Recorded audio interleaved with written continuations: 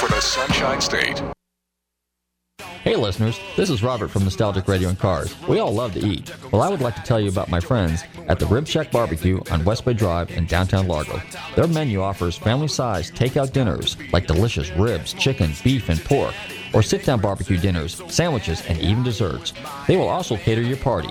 Everything is barbecued fresh using real oak for that great smoky flavor. So visit my friends Corey, Jed, and Kurt at the Rib Shack Barbecue in downtown Largo, 600 West Bay Drive, or call them for a takeout order at 727-501-9090. That's 727-501-9090. They truly have the best smoking barbecue in town. Oh, and be sure and check out their great barbecue sauce. That's the Rib Shack Barbecue in downtown Largo, 727-501-9090.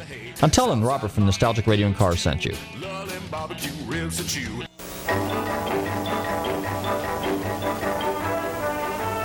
Car that speaks for itself.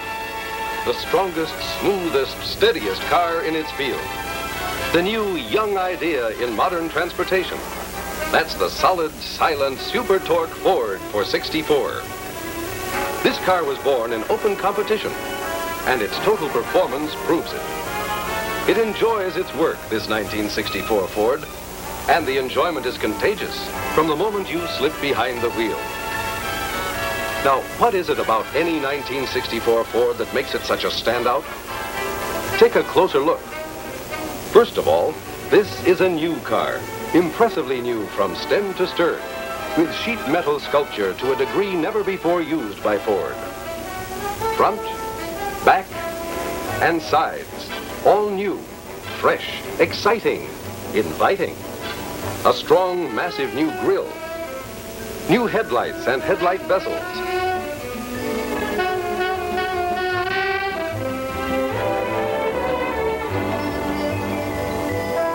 Here is a car that's as exciting to drive as it is to look at. Did we say excitement? Here is where the glamour really is. Never before has this kind of beauty been attained in any car. Shell-molded pedestal bucket seats give the interior of the Ford Galaxie 500 XL an altogether new feeling of elegance, different from any car in the past. For all their sleek and lively good looks, these seats are actually far more comfortable than previous bucket seats. The seats are chair height. The tunnel is low. The seats, suspended as they are, provide much more foot room for rear seat passengers. There's lots of room to stretch out in. There is more room all around in the 64 Fords. The trunk is larger than last year's, with an increase in vertical height to take bulky loads easily.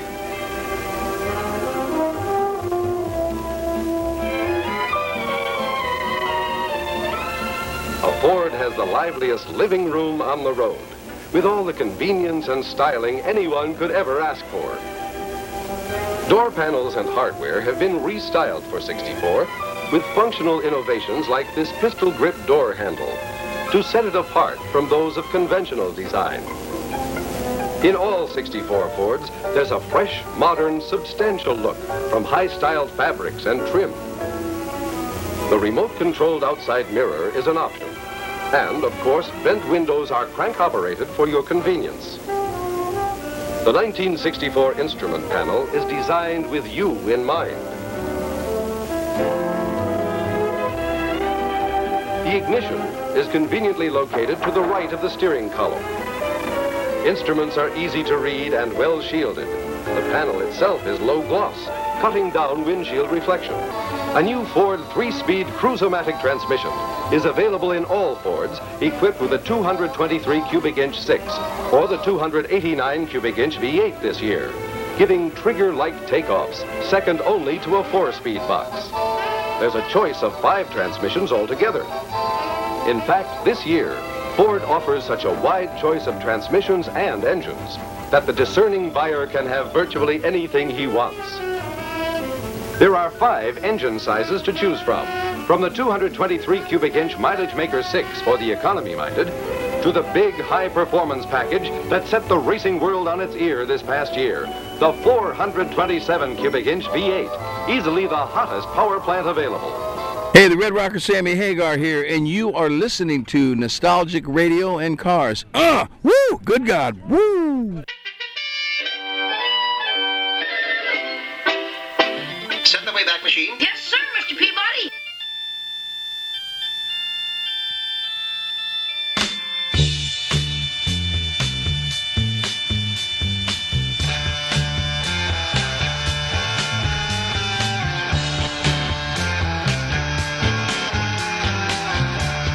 Okay, listeners, welcome. You are tuned in to Nostalgic Radio and Cars, and I'm your show host, Robert. Run your computers in Google, tantalk1340.com, and you can see us live. Yes, live here in the studios in downtown Clearwater. Don't forget to check out our website, GulfstreamMotorsports.com, where you can find out all about us. Wow, I'm really am accentuating that today, aren't I? Anyway, and of course, if you missed any of our past shows, don't forget to check out our archive page where you can catch up on all the shows that you missed, which I need to catch up on some of those shows. I need to do a little editing. Anyway, good evening, everybody. Yeah, you know what I'm going to say? Welcome back to Clearwater, because I was actually out of town this morning. I had to go down to Fort Pierce on a little business, and yesterday I was in Lauderdale on a little business, and let's see what else. And the weekend before that, on Saturday, I was at Sebring 12 Hours, and on Sunday I was at the Gator Nationals in Gainesville. Wow. You talk about traversing the state. So you think about it, I went south, then I went north, then I went east, and now I'm back west. So if you don't think that I stay busy, I think I was looking at my credit card bills here not too long ago, and my son called to my attention that I have bought something like 37 or 30, excuse me, I still have this cough I can't seem to get rid of, 37 or 3,800 gallons of fuel in the last 2 years. Now, that's a lot of fuel. So it just goes to show you that I am on the road a lot, and probably one of my biggest expenses besides insurance is my fuel bill. And, of course, it's important because I travel, I do diminished values, total losses, and appraisals, which most of you, my darling loyal listeners are aware of, and people that know me. And so I travel the Tampa Bay area. I go as far north as Citrus, usually, over to Orlando, and then back down to Sarasota, and then back up to Pinellas. And so I kind of split that up a couple times a year. But it does take a lot of time, and it is a lot of driving, so I'm on the road all the time. So today I rode down with another gentleman. We had some business to take care of down in Fort Pierce. And Fort Pierce is a cute little town. It's right there on the Indian River. I think that's what they call it. I call it the Intercoastal, but they call it an Indian River. You can Google it. And it's just north of Stewart and south of Vero Beach, probably within 30 minutes or so of Vero Beach. Now, Alan is probably listening, and I just found out that he's tuned into YouTube. So he's discovered technology and the modern usage of, and I'm sure the phone will be lighting up here in a minute if you can get to the phone, the modern devices that we have at our disposal now, these mediums, as we call it, mediums. Let's see, what do we think here? In high school, we had a class called, I think it was called something media. Can't remember exactly what it was, but it was kind of a fun class where we actually sat there in multimedia class or something like that. But it was kind of fun because we were actually making films and taking pictures and cool stuff like that.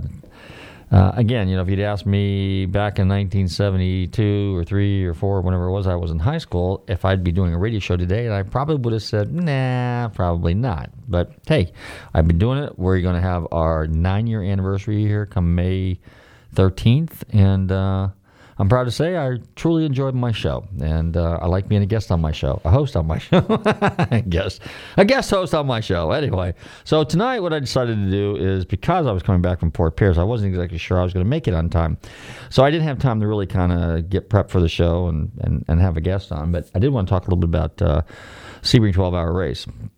I've been going to Sebring since 1976, 77, somewhere around in there, and being a big race car fan, road race fan, Sebring is just really, really cool. But, I look back on how the track has changed, how it's modernized, how finally I can say our sport is really evolved. I mean, it's pretty pretty sophisticated now. I mean, it's real high tech. But every year they make certain changes, and the crowds just they seem like they're getting bigger, and there's more people, but it's more organized. When I was walking through the paddocks this time, in the old days, you had a couple tents here and there, and you had some trucks and rigs and things of that nature. And the paddock area in Sebring was an absolute mess. It is so organized now; it's incredible. In fact, the paddocks where the actual the big teams are is out on the runway, and they literally had giant.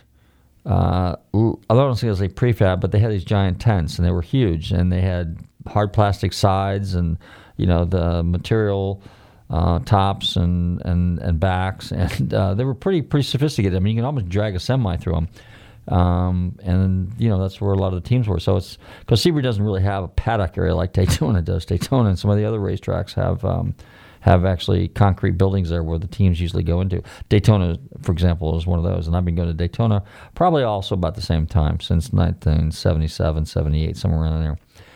And the cars are extremely sophisticated these days. I think Cadillac, the Le Mans car, the LMP cars, I think came in 1, 2, and 3. So they cleaned up pretty good. So that was good. American car won Sebring, American race. That was good. I think in GT3 or GT, I can't remember the class exactly how it's called. But anyways, I think it was Porsche, Ford, and then Corvette, and so at least we had the Ford on top of the Corvette. Ford would have won, but they were down one lap, I think, or two, or whatever it was. And then in the lower class, there's a GT, like 2 class or whatever, and I believe Lamborghini won its class, so that was kind of interesting. I think that's the first time out of the gate for them here locally. They may have won it last year, I don't remember.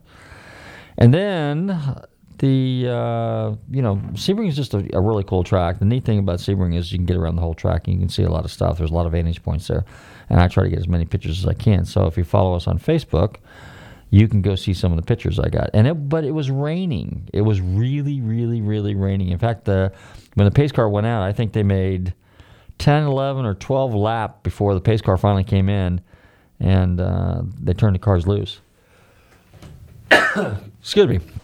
Anyway, but what they did is they had to, they went out there because it was wet, so they, I know when they had the cars all on the grid, it was raining, and there was umbrellas everywhere, and so you had to kind of duck because you didn't want to get poked in the eyeball, and but it was pretty wet.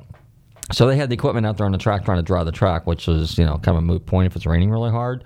And but they were doing the best, because of puddles. And if nothing else, they wanted to get the puddles out of the way so the cars wouldn't hydroplane, because they do have very fat, wide, low profile tires.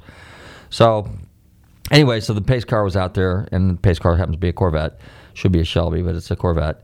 And I think, like I said, after the 10th or 12th lap, I think they finally turned loose and the cars went. And it was I thought it was a boat race because the rooster tails were so high. It was incredible. I mean, the cars were shooting rooster tails probably 3-4 car lengths back. But it was exciting. And, road racing is a game of attrition, So it's not like you really got to go out there and blow somebody's doors in. You just have to be fast and consistent and kind of hold your line. And eventually, after 12 hours, that's why they call it an endurance race. No different than a 24-hour Daytona endurance race or a Le Mans 24-hour endurance race. It's a game of attrition, whoever wins. So you just got to make sure your car is reliable, dependable, and, you come in at the end. So that's the way that kind of works. But overall, it was a great race. A lot of people were there, saw a lot of friends, made a few new friends, and it was exciting. The media center, actually, which is normally, part of it's in the building, some of it's down on the ground level there. They moved that over to a big giant tent, and I was pretty impressed by that too because it was huge. And but you think about it, media, they got people from all over the world. Now, granted, we are considered media, but we're not like ESPN or some major publication or network type media, or world broadcasting organization, or member of any kind of large organization like that. But we're still media, and we're still legit because we are live radio, and so that quantifies us, so to speak. Sunday, I moseyed on up to, again, got up really, really, really early, another 2.5-hour drive, 3-hour drive actually up to the Gainesville Raceway. And we got up there, and what happened? Yeah, it was raining. The tractors, they have them, the brushes and the little rubber things that they drag behind the tractors. They were running up and down trying to clean the track as best they could. So that race got postponed. Supposed to start at 10 o'clock. It got postponed till about, I think, 2 o'clock finally when they turned the first top fuel car down there.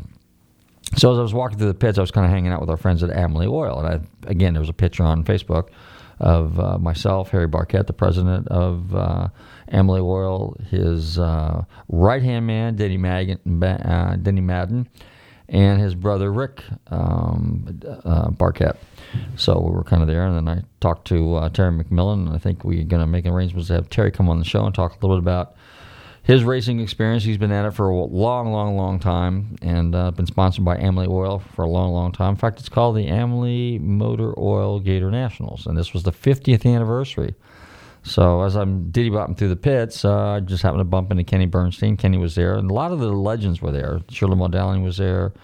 Don Garlos was there. And, of course, the current racers, that everybody knows. Everybody knows. And John Force was there, and I talked to John for a few minutes. But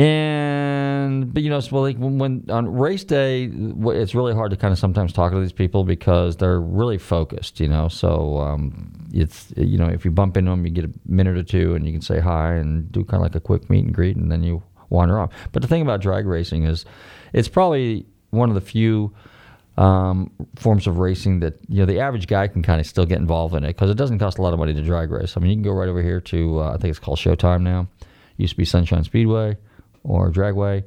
Been around forever since I've been here. It goes way back to the good old days when it was a NHRA sanctioned quarter-mile track, but I think because somebody blew through the traps one day, decided to go crisscross across Almondson Road, they lost that, and it became an eighth-mile track. So eighth mile's okay. I mean, the eighth-mile cars go pretty fast, too. So, 1,000 feet or whatever it is they do.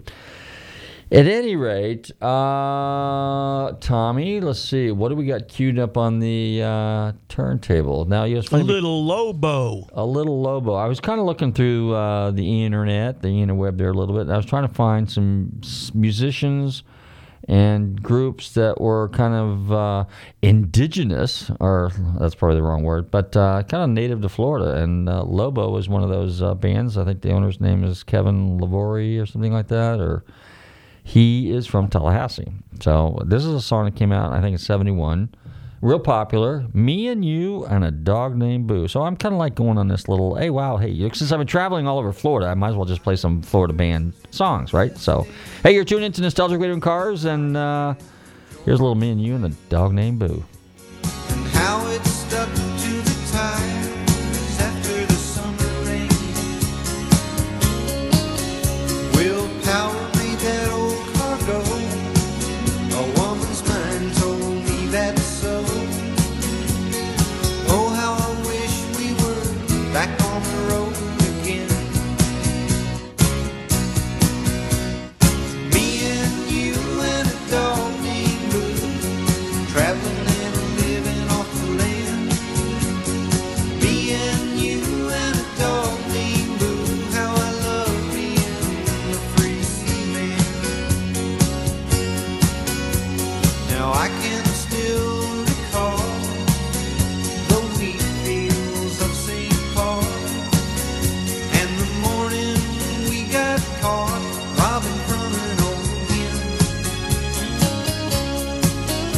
Old MacDonald, he made us work, but then he paid us for what it was worth. Another tank of gas, back on the road again.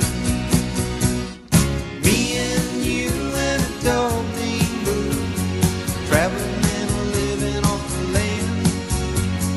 Me and you and a dog named Boo, how I love being a free man. You may be owed some money. After 911 and 411, call 541. That's 727-541-1741. Call Gulfstream Motorsports for a diminished value report. Due to my 28 years experience in the auto salvage business, I'm very good with wrecks. So if your car's been involved in a wreck, call me for a diminished value report. Call 727-541-1741. You may be owed some money for the lost value of your repaired vehicle. And visit us at GulfstreamMotorsports.com. Looking for car shows? Then look no further than FLACarshows.com. On your computer or on your mobile device, FLACarshows.com is a comprehensive list of automotive events, plus videos and news articles. Whether you're looking for car shows, cruise-ins, meetups, automotive festivals, cars and coffees, or anything else relating to an internal combustion engine, then this is a site for you. Check it out online or on your phone at FLACarshows.com. Hi, this is John Force, and you're listening to Nostalgic Radio and Cars. You do it better than me. You do I it. don't know. Actually, that's almost a good promo right there, just in itself. I'm John Force, and you're listening to Nostalgic Radio and Cars. Yeah, we're back. That was the man himself. Boy, I'll tell you what, he is really, he's actually a living legend. He's been racing for so long, since the 70s, and here it is, we're almost 2020, and he's still out there kicking butt. So he was in the peak funny car and doing an excellent job. So at any rate, so what did I do yesterday? Yesterday, I actually, now Alan's probably listening, so Alan will appreciate this. And I went down to West Palm Beach to look at some cars down there. And I had to do an appraisal on not one, not two, not three, not even four, but maybe 5 or 6, actually 7 of those funny little Italian cars, those funny little spaghetti grinders that everybody goes bananas over. And I think they're called Ferraris. So, but it was real interesting because there was 2 2015 Ferraris, 458 Speciale. One was an Aperto. Aperto is Italian for open. Basically a Spider, and these were a match set. These were twins. These were in that kind of a matte black color, and they're Speciales, a few little extra trim pieces on them, unique interior pieces, and they had the striping on them. Very, very nice cars, special order cars. But both these cars were identical. One was a Spider, one was a coupe, and they were all. And the engine compartment, I believe, was also all signed, if I remember correctly, signed by many of the people that actually assembled the car. A lot of the line workers and mechanics and assembly people there at Ferrari, and so that was pretty cool. At any rate, and then the other Ferrari that I had to look at was a 2019 488 Pista. Pista is another word for racing. And now the other 2 cars that I took a look at, here's the deal.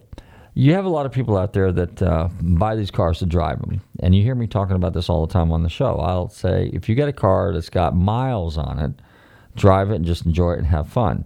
If you want to drive a certain car. If you're looking to collect the car, perhaps even keep it as a investment grade, for example,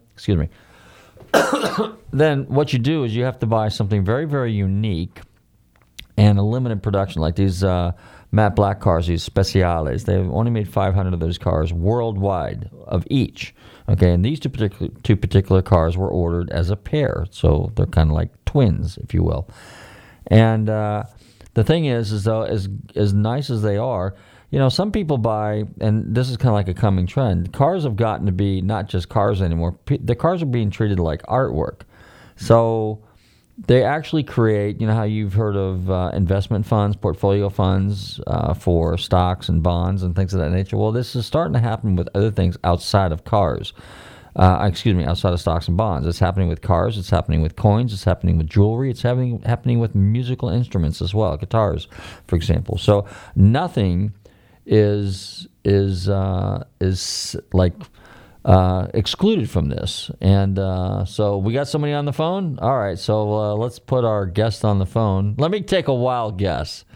It has 4. I'll give you 1. I'll give it 1. Starts with an A and ends in an N. Am I close? Ding, ding, ding, ding, ding. Ding. Oh, I get a fish. You win a prize. I win a prize. Wow. Hey, by the way, just for giggles, if you guys want to call in, let me give you the number. It's 727-441-3000. I will open the lines tonight. I don't normally do this, but I'm in a good mood. So 727-441-3000 or 1-866-826-1340. That means if you're outside of Pinellas County, Wet Penniless County, I should say. 1-866-826-1340. Alan, welcome to Nostalgic Radio and Cars. How's rehab? Well, you got the A and the N right. This is Algernon. Oh, Algernon. Algernon. Yeah. I'm sitting here. I got one arm. One arm. Al one arm. Al one arm. That's it. There we go. Just Al-Anon. Yeah, I'm in rehab. Al one arm. Okay, with so a what's broken up? arm. Anyway. Yeah, so I had to go to South Florida yesterday, and I had to appraise 7 Ferraris. Yeah, but you said the Speciale, whatever, they made 500. Well, back they made. In 1960. Yeah, go ahead. Yeah, back in 1964-65, they made a Ferrari 500. They call it a super fast, so there's no doubt what it does. And I think they made 13 of them. That is limited edition. Well, yes. But today's, considering that the total production run for, let's see, the super fast would have been in what category? Would it have been a 400 or a 330? It was a 500. I know. Okay, but what was the body? What was it based on? Which car? It was a special body. It was a special body. Okay, so yeah. Excuse me. 400 Super America, the 500 Super Fast. Yeah, now the Super America wasn't that a 250 GT with a 3-liter or 4-liter engine in it? No, it had a different body. The body was special. Okay, special on the body. Super Fast. Yeah, and the Super America both had different. And the bodies. Super. Okay, was that the ones that were kind of pointy a little bit on both ends, a little bit? Exactly. Yeah. Okay. Yeah. And they went like real fast, and the super fast went 170 back then. So one was fast and one was super fast, hence Right, fast and super. yeah. Wow! I got that. I figured that out all by myself. I have a Ferrari super fast, so what's it do? It goes pretty super fast. Okay. Yeah. Well, now, it's funny because they have the modern day Ferraris. Like, for example, one of the cars that I looked at yesterday, and I actually test drove it, and I actually liked it. You know me, I like station wagons, or long roofs, as we call it. So I drove the Drago wagon, huh? Yeah, the red wagon, right. Well, actually, what it was a Ferrari, they call it now, and I kind of not in with I'm not warm and fuzzy to the name, okay, but they call it a GTC 4 Lusso. Well, yeah, Lusso is supposed to be a 2-seater.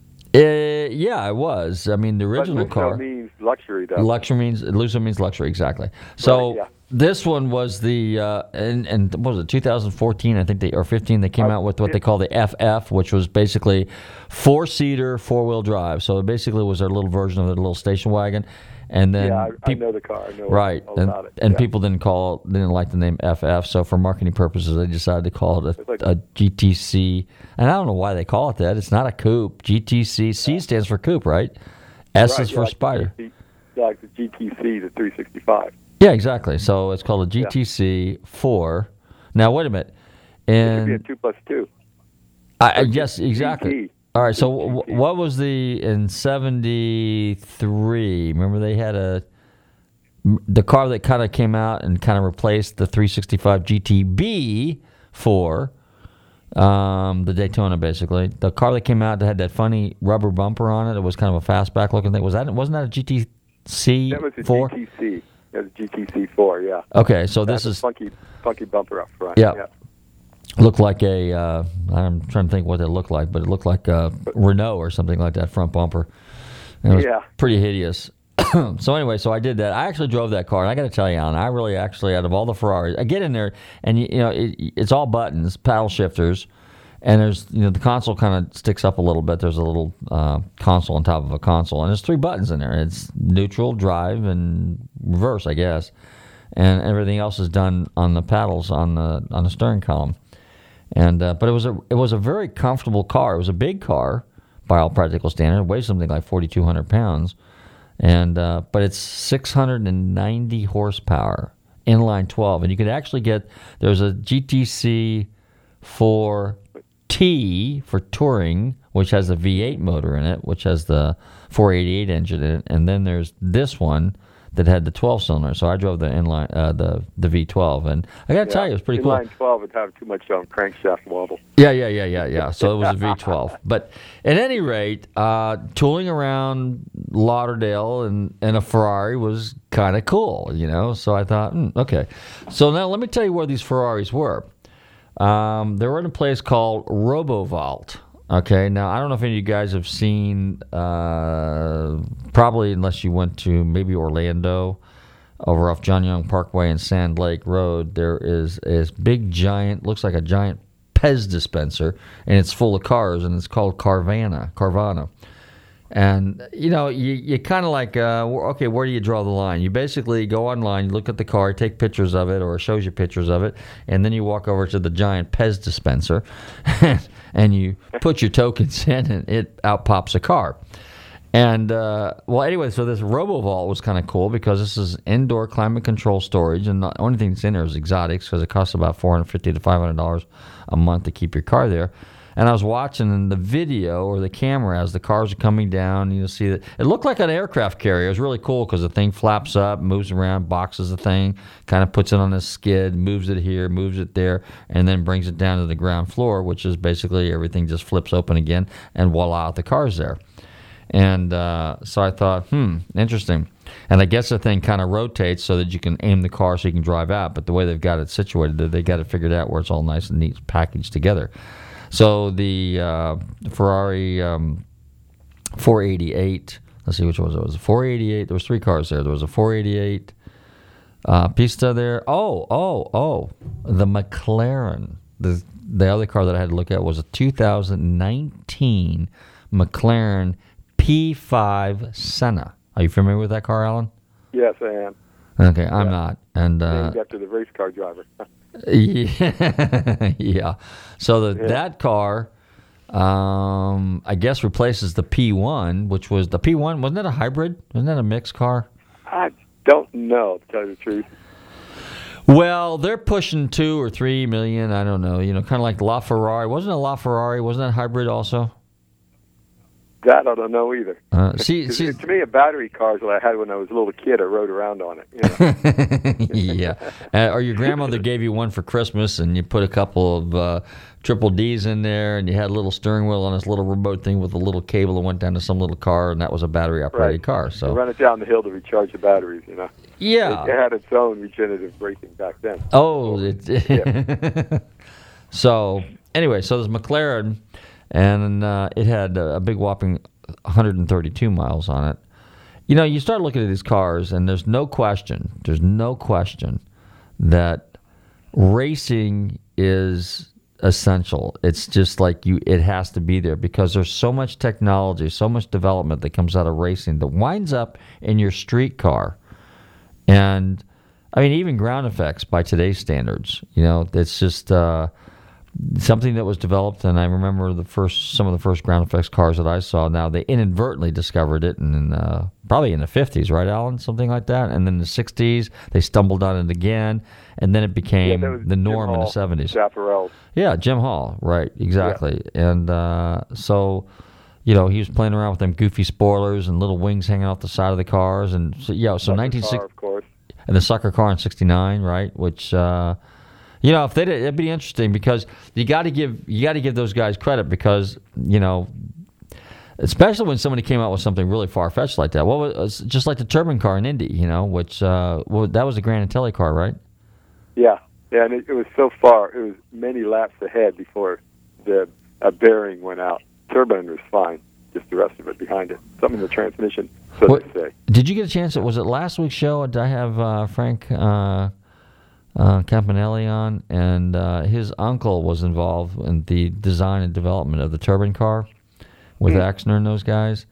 And, you and I both remember the movie back when it came out, The Lively Set, with Doug McClure. Oh, and, who was the other guy that was there? James Darren, yeah. Yeah. And he was supposed to be an engineer. Yeah, he's supposed to be an engineer thing, right. So, you talk about the turbine engine, and you just wonder they developed that motor back in the day. They had issues because it didn't have any bottom end. Wasn't a fuel problem. Then there was a braking problem with the car, right? There was just some. Yeah, there's no engine braking. Yeah. So basically, but the concept was kind of pretty cool. So you look, and here's the deal. You and I both don't know, unless you're really up on all these high-tech magazines. Of course, back in the day, what do we have? Car Model Science, and what was the other one? The little magazines that we used to read that it was, the high tech magazine. Well, they really were. I mean, by then, back in those days, they were high tech. But you had two of them had the word science in them. I can't even remember what they were. Popular Science. Popular Science was one. Yeah. What was the other one? Science and Mechanics. Science and Mechanics. Popular Mechanics with Tom McCahill writing. Yeah. Smokey Yunick had a column in Popular Science. He had great. Okay. Yeah. And because I know you're extremely well read, and so you probably recall all that stuff. Yeah, I turn a nice shade of red out in the sun. Okay, I love humor and Well, with the turbine cars, actually, they were doing back in the 50s. Rover did one like in 53 or something, plus or minus a couple of years. Rover? And and Chrysler, by the time they got done with the turbine program, they were in like the 7th generation, I think. They even put a turbine in a K car, just for experimental. Chrysler did? Yeah. And the turbine car is actually, it's like driving a 56 Buick with a Dynaflow. How you get a good hole shot? You hit the brake, you spool the turbine up to 40,000 RPM, so you foot out the brake, and pow, you're gone like out of a slingshot.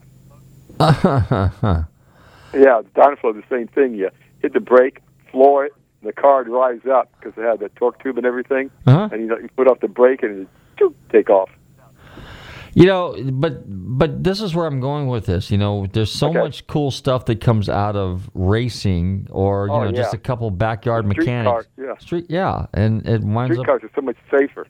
They are, exactly, which is true. I mean, so I'm not going to say airbags were developed by race cars because I don't think they were, but I'm sure a couple crash test dummies got together and discussed it and said it kind of works, Well, speaking of that, remember back in the Go ahead. Go ahead. I was going to say, remember back in the early 60s, I think it was, I remember seeing a stupid commercial for it because they used it. It was filmed actually in New York. The Checker cabs had an impact bumper that they developed that was on the front of their car with the plugs and the water in it. So if you ran in the back of somebody, the water would absorb the impact, and rather than blow the plastic off the front of the car, plugs just popped. Four geysers coming up. Yeah. That was it. Yeah, you remember that? Yep. That was kind of weird. So, hey Tommy, what else you got on the turntable? We got another singer or artist, musician that was out of Jim Stafford. Jim Stafford, yeah, I used to see him here in Clearwater, and I bumped into him the first time I met him was up in. You see him at the Frog Pond all the time, or the Glass Frog on Clearwater Beach on the Hilton. He used to be down there performing. And then I was at the Shelby meet in 1977 in Pennsylvania at Hershey. And I was walking down the hallway, and I said, "Hey, you look familiar." He goes, "Hey, you look familiar." And of course, that was his response. And then later I got to meet him a few times when he was here in Clearwater. But anyway, so this is a song that we used to listen to when I was in high school in 1972 or 3 or somewhere around in there. Can't remember, but I remember playing this on my radio stereo in my car. So here's a little Jim Stafford, and it's Swamp Witch. Green reptiles crawl. Snakes hang thick from the cypress trees like sausage on a smokehouse wall. Where the swamp is alive with 1,000 eyes, and all of them watching you. Stay off the track of Hattie Shack in the back of the Black Bayou.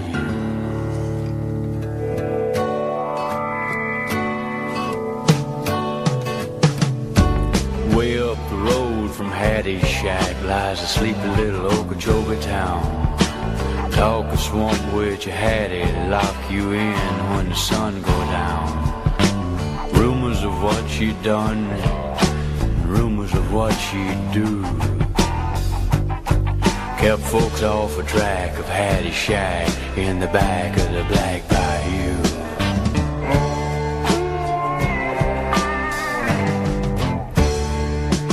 One day brought the rain stayed on, and the swamp water overflowed. Mosquitoes and the fever grabbed the town like a fist. Dr. Jackson was the first to go. Some said the plague was brought by Hattie. There was talk of a hanging too. But the talk got shackled by the howls and the cackles from the bowels of the Black Bayou.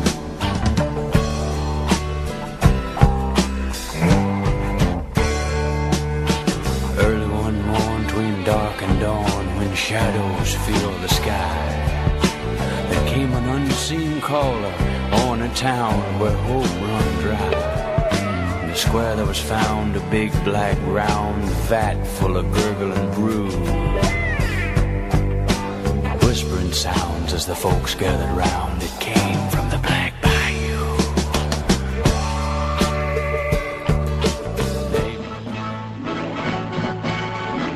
Grab a bucket and mop. Scrub the bottom and top. There is nothing so clean as my burger machine.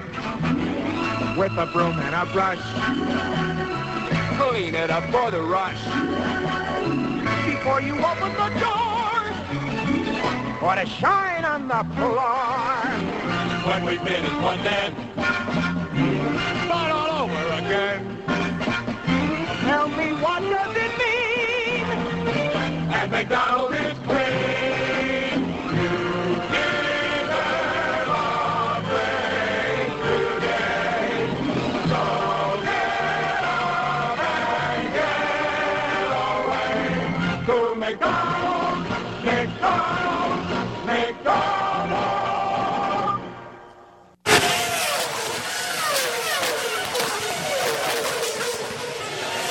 Hi, this is Shirley Cha-Cha Muldowney, and you're listening to Nostalgic Radio and Cars. Yes, and we're back. Now, Alan, you still there? Alan. Yeah, Yeah, I'm Alan. still here. No, By the way... Al one arm. Okay, what? Go ahead. Yeah. Anyway, yeah, those Ferraris you were driving, Yeah. it's like a race car, but it's got power windows, AC, and a little sound deadener, right? Yeah. Well, it wasn't like the good old days, but when Ferraris were Ferraris, these are kind of like modern day. I don't know what you call them, but they're pretty cool. I can see why somebody would buy one for their wife. It's got two pedals. Anyway, so did you appreciate that McDonald's commercial? When I moved to Florida, that was in the 71. That was the commercial that we used to listen to all the time. It was such a motivating commercial. Now I had a motivating commercial to get a job within the future. Well, McDonald's managers actually did pretty good, especially if you're a franchise owner. So but that's back when you can buy a franchise for $25,000 or $30,000 or something like that for McDonald's. Can you imagine today? It's close to $500,000 or $1 million or more. Plus, you got to have the real estate. Not to mention DOT, EPA, and everyone else. Oh yeah, right. And anyway, a couple of weeks ago we were at 2 weeks ago we were at Russo and Steel in Monterey in Amelia Island, and what was sitting on the back lot? I don't know if I had a chance to tell you that, but there was a '64 4-headlight 330 GT 2+2. 4-speed or 5-speed car? You know what? I didn't really run the gate, so I couldn't really tell you. And can you physically tell by looking at the shifter? Are they different? No. What you do is you look at the steering column and the overdrive switch is on one side and the turn signal is on the other side. Did not know that, so that got past me. And then I talked... a little trivia that like 5 people in the world know, and it doesn't really do anyone any good. Right, and the only 5 people that know it were the 5 people that actually own that car. Yeah. So, anyway, so the McLaren was a pretty interesting piece. And see what else. Oh, yeah, then he also had not one, but 2 Ferrari 488 Challenge cars. So that was the race car. In fact, I think in a week or two. In fact, I think what we should do is we should just go ahead and do a Florida Car Show Minute. So if you want to know where all the car shows are, definitely check out flacarshows.com. So what's happening here next month on April 11th through the 13th? Yes, ladies and gentlemen, boys and girls, Barrett Jackson down in West Palm Beach. So that should be pretty good. Next weekend already? No, 2 weeks. 2 weeks, HSR, our good friends over there, Historic Sports Car Racing, the Spring Fling. That's the 29th through the 31st down at Sebring. So that should be a lot of fun. I think next month is the Walter Mitty, which is up in Road Atlanta. I haven't been there in a while, so that should be a lot of fun. I might be able to make it. I'm not sure yet. There is a car show in... it's up in... I've been there. You've been there too? Oh, okay. Yeah. Did I tell you that your friend Lauren Fix, we haven't had her on the show. Probably should have called her. I probably could have got her to come on tonight. I didn't even think about that. Yeah. But that would have been good, yeah. She won her class with a 65 Shelby. and her husband and her together restored. So it was a beautiful car, and that's got to be kind of a big rush. You're at Amelia Island, so probably the number one concourse in the country, and then you roll up there, your name's announced, you drive your car up there, you win an award, and then you drive off into the sunset. That's pretty cool. And there was a lot of people that won awards there, and there was actually two 1965 Shelbys up there, and there was 2 Cobras, and one, I think the big block 427 car won an award, and I'm not sure. I think the 289 car did too. I think it was an FIA car, so it had a little bit of race history, but it was there. Had a good collection of cars there. Jackie Ickx was the guest of honor and the Grand Marshal at Amelia Island this year, and I had an opportunity to talk to him. Very, very pleasant gentleman, world champion. Just won Le Mans, I think, 4 or 5 times. I bumped into Hurley Haywood. Hurley Haywood won, I think, Le Mans 5 times as well. Jackie Ickx won Le Mans 6 times. That's right, because he's the number one guy. So Jackie Ickx won it 6 times, and Hurley Haywood, I think, 5 times. Hurley Haywood won Sebring, I believe, twice, and Daytona 3 times. So that's quite an accomplishment. We're going to have Hurley Haywood on here soon. David Hobbs and one other legendary race car driver, because they all have books out right now. And naturally, they want to promote their books, and we want to help them promote their books. So, and they've all raced here in Florida, and they got some pretty good stories. So we'll talk about their books, and we'll talk about their racing. The Ferrari Challenge is coming up. I think that's might be next weekend also, and that's, I believe, at Sebring. Now, if I was really proficient with a computer, I could jump over here on the computer and I could Google this real quick while I'm talking, but I can't. I have a tough enough time trying to walk, talk, chew bubblegum at the same time. What else we got? Even talk. Much less talk, yeah. So, anyway, on the way back from Gainesville the other day when I was driving back, I left like around, 4 o'clock. I stopped by. I have a tendency to kind of like whip through industrial parks and industrial neighborhoods because you just never know what you might find, especially on weekends when people have their garage doors open. So as I was whipping through there, I saw a guy that had a bunch of 240SXs, and I've got some parts for sale for 240SX. And of course, when you walk inside the garage, here you're thinking you got all these tuning cars, and what's sitting in there is a couple of Porsches. So we started talking to the guy a little bit. One thing led to another. I saw a couple of amplifiers sitting there, and then he's also into musical instruments and stuff. So we started talking a little bit. He used to be in the Ferraris. Now, Alan, I don't remember if you ever went north of Ocala. On 301 where the Miuras were. Yes. I was just going to mention for you to tell the story, but, hey, you beat me to it, so go ahead. Okay, so the guy, this is what I'm telling you. This is why this is such a small world. It was a little wooden barn. Yeah, but wasn't there a Quonset hut there, too, or something like that? I don't know. I just remember some wood building. You go north on 301 from Ocala, and it was on the left side, and there was Miuras there. This is back in the 70s. Yeah, it was. Yeah, brightly colored Miuras. I think there was laying around, right, and there was a 400 was up there. I remember seeing it on East Laro, and I think it was either an Espada or a Jarama or something like that. He had a bunch of Lamborghinis there, and he had some other. I think he might have had a Ferrari or two there as well. So the guy's shop that I was into, we were talking, and when he was in the Porsches back in the day, he got out of Porsches because they got ridiculously expensive. So now he's doing tuner cars with his son. He's quality retired, so he just kind of tinkers around in there. So we started talking, and I said, well, there used to be a guy up around here that did a lot of Mustang stuff because I used to come up to Gainesville, and I used to trade with some guy that was into Mustangs. I had salvaged Mustangs, and he did, so we'd kind of barter around on some parts. And I'd have to pick something up from him every once in a while because he had something I didn't have, and vice versa. So then we started talking we got on the subject about sports cars, and then I said, do you recall a guy that used to be just outside of Ocala up on the hill on the left side as you're heading north that had a bunch of Italian exotics, particularly Lamborghinis and stuff like that? He says, yeah. He gives me the guy's name. He says that guy was there up until about 10 years ago, and then he just kind of like vanished off the planet, but the building is still there. Well, it was raining, otherwise I would have driven down there, so I started in that direction. But while I was talking to him, he was telling me about this other guy that has a bunch of 356 stuff.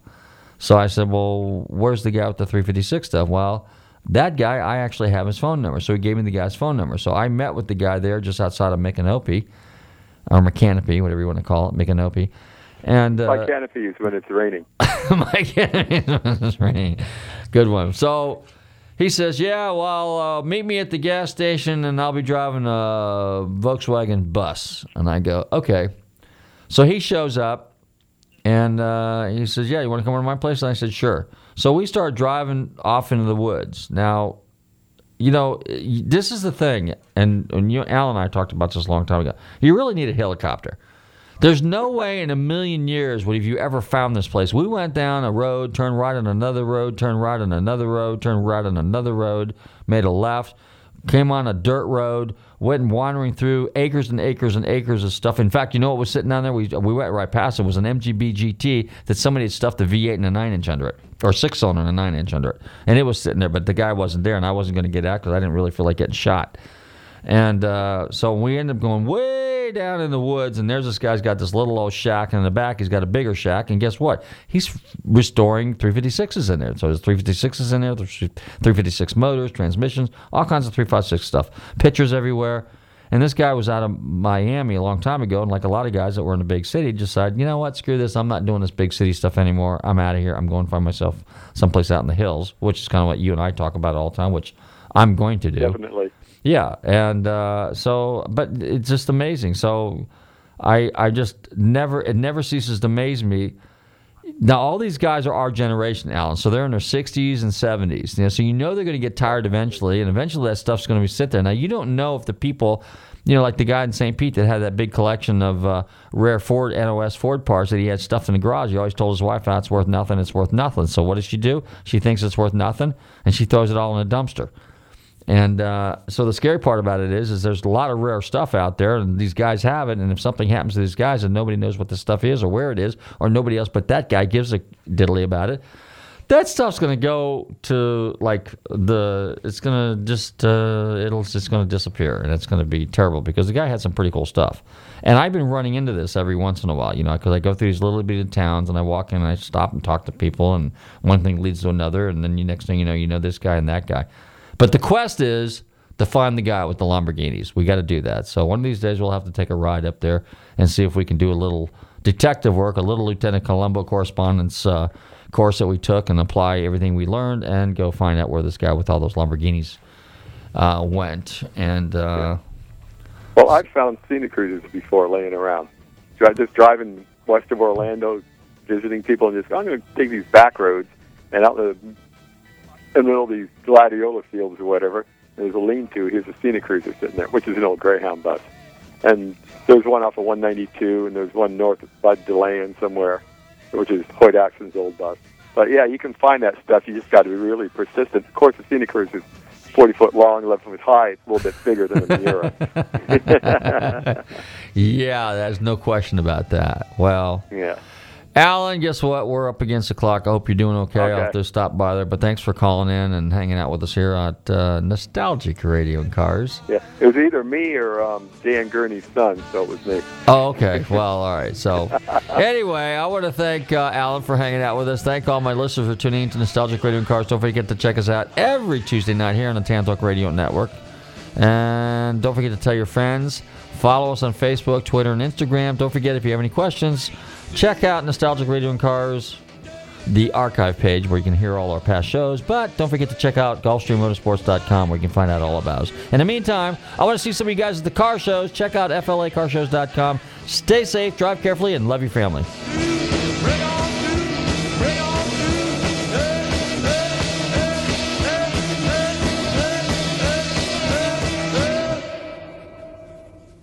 WTAN Clearwater, FM 106.1, WDCF Dade City, FM 102.3, WZHR Zephyr Hills, FM 104.3. Listen.